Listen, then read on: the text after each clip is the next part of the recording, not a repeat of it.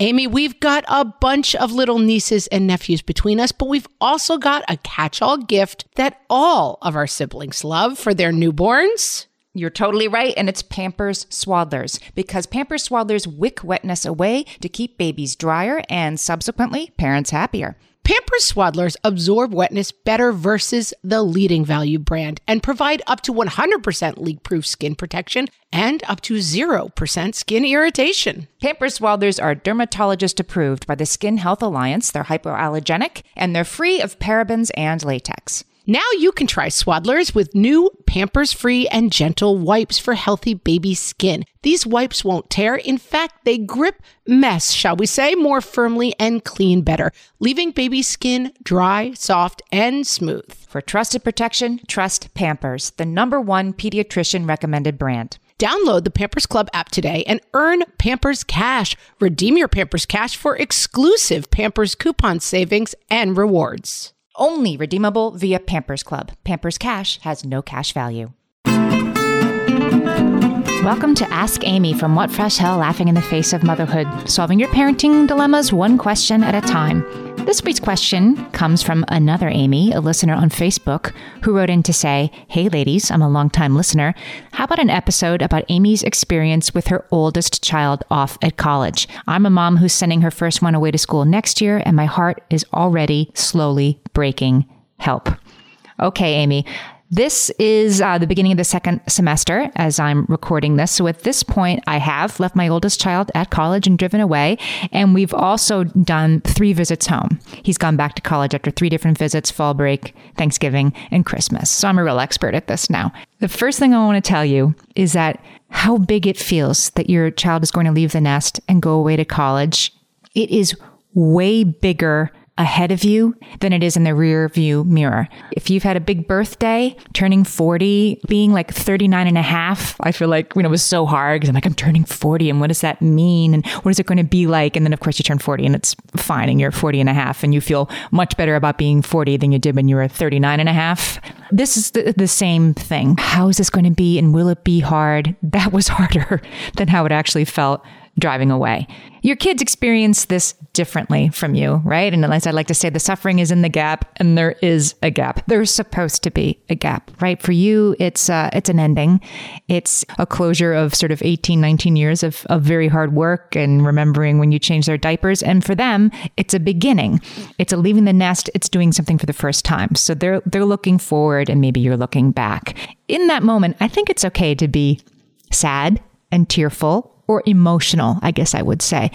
For me, at least, it's way harder to clamp down on my emotions than just to, express them. So I was a little teary, but I was able to express to him how happy I was for him, how excited I was for him, which I really was. Another good thing about this, which I think is easier, is the way we communicate with our kids is such a sea change from when we went to college.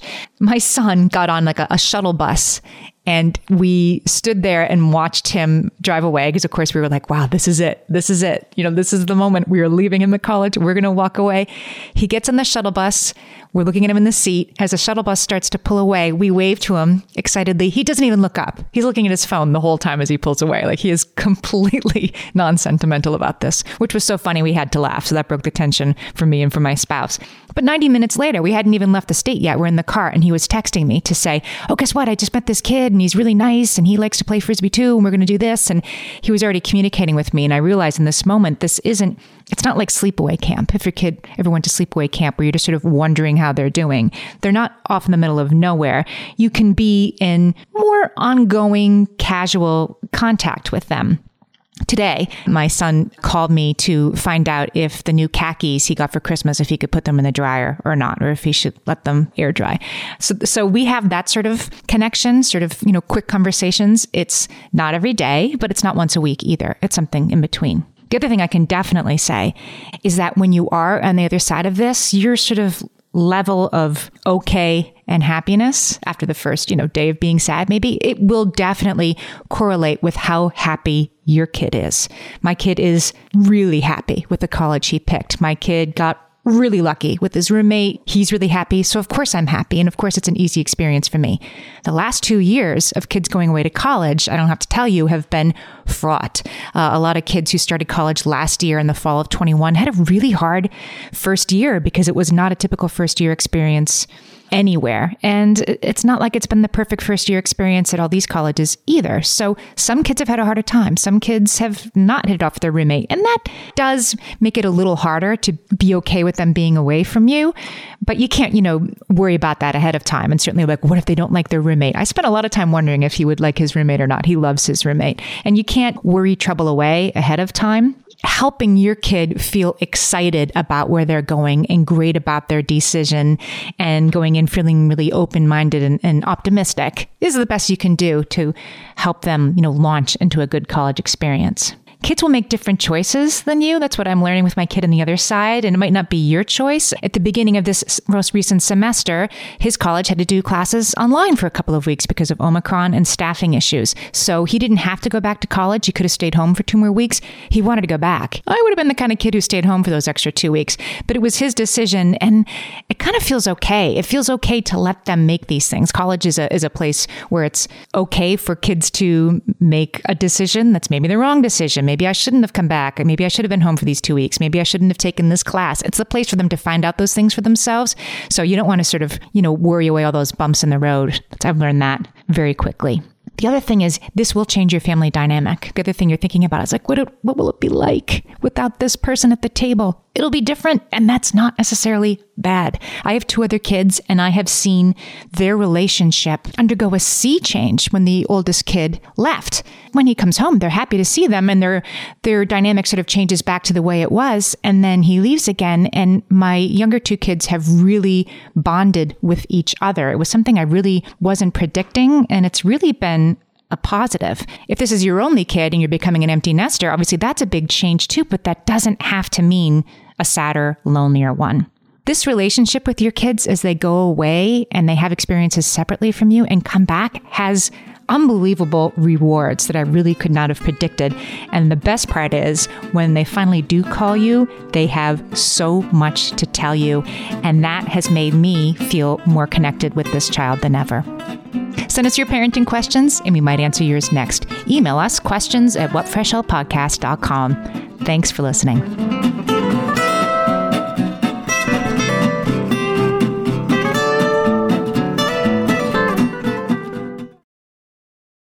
Hey there, I'm Debbie Reber, the founder of Tilt Parenting and the author of the book Differently Wired.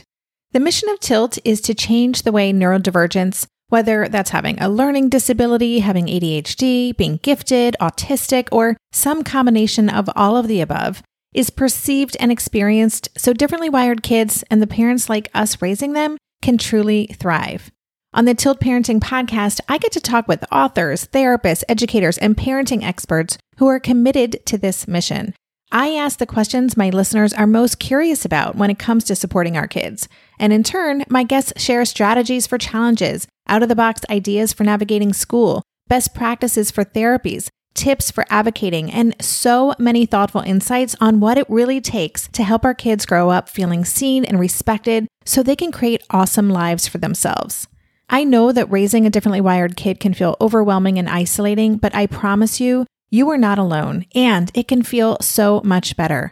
If you're on this parenting journey, come listen to Tilt Parenting. Together, we can shift this paradigm and show up for our exceptional kids with hope, possibility, and joy. When it comes to raising kids, there's so much to consider. Things like, what do we feed them? When do we feed them? How do they sleep? What does it look like to raise kind kids? How does their nervous system work? How do I keep myself calm? What are my triggers? There's so much that comes into play, and we are distilling all of that information for you at Voices of Your Village podcast, where we bring experts in the field of early childhood and education and psychology and across the board so that you don't have to comb the internet for information. then you get to show up and hang out and have shame-free, judgment-free conversations and insights into what it looks like to raise kind, empathetic, emotionally intelligent humans. I'm Alyssa Blask Campbell. I have a master's degree in early childhood education. I'm a mom of 2, and I am walking this journey right alongside you doing this work. Come hang out with me at Voices of Your Village, and we can dive into real conversations with actionable tips.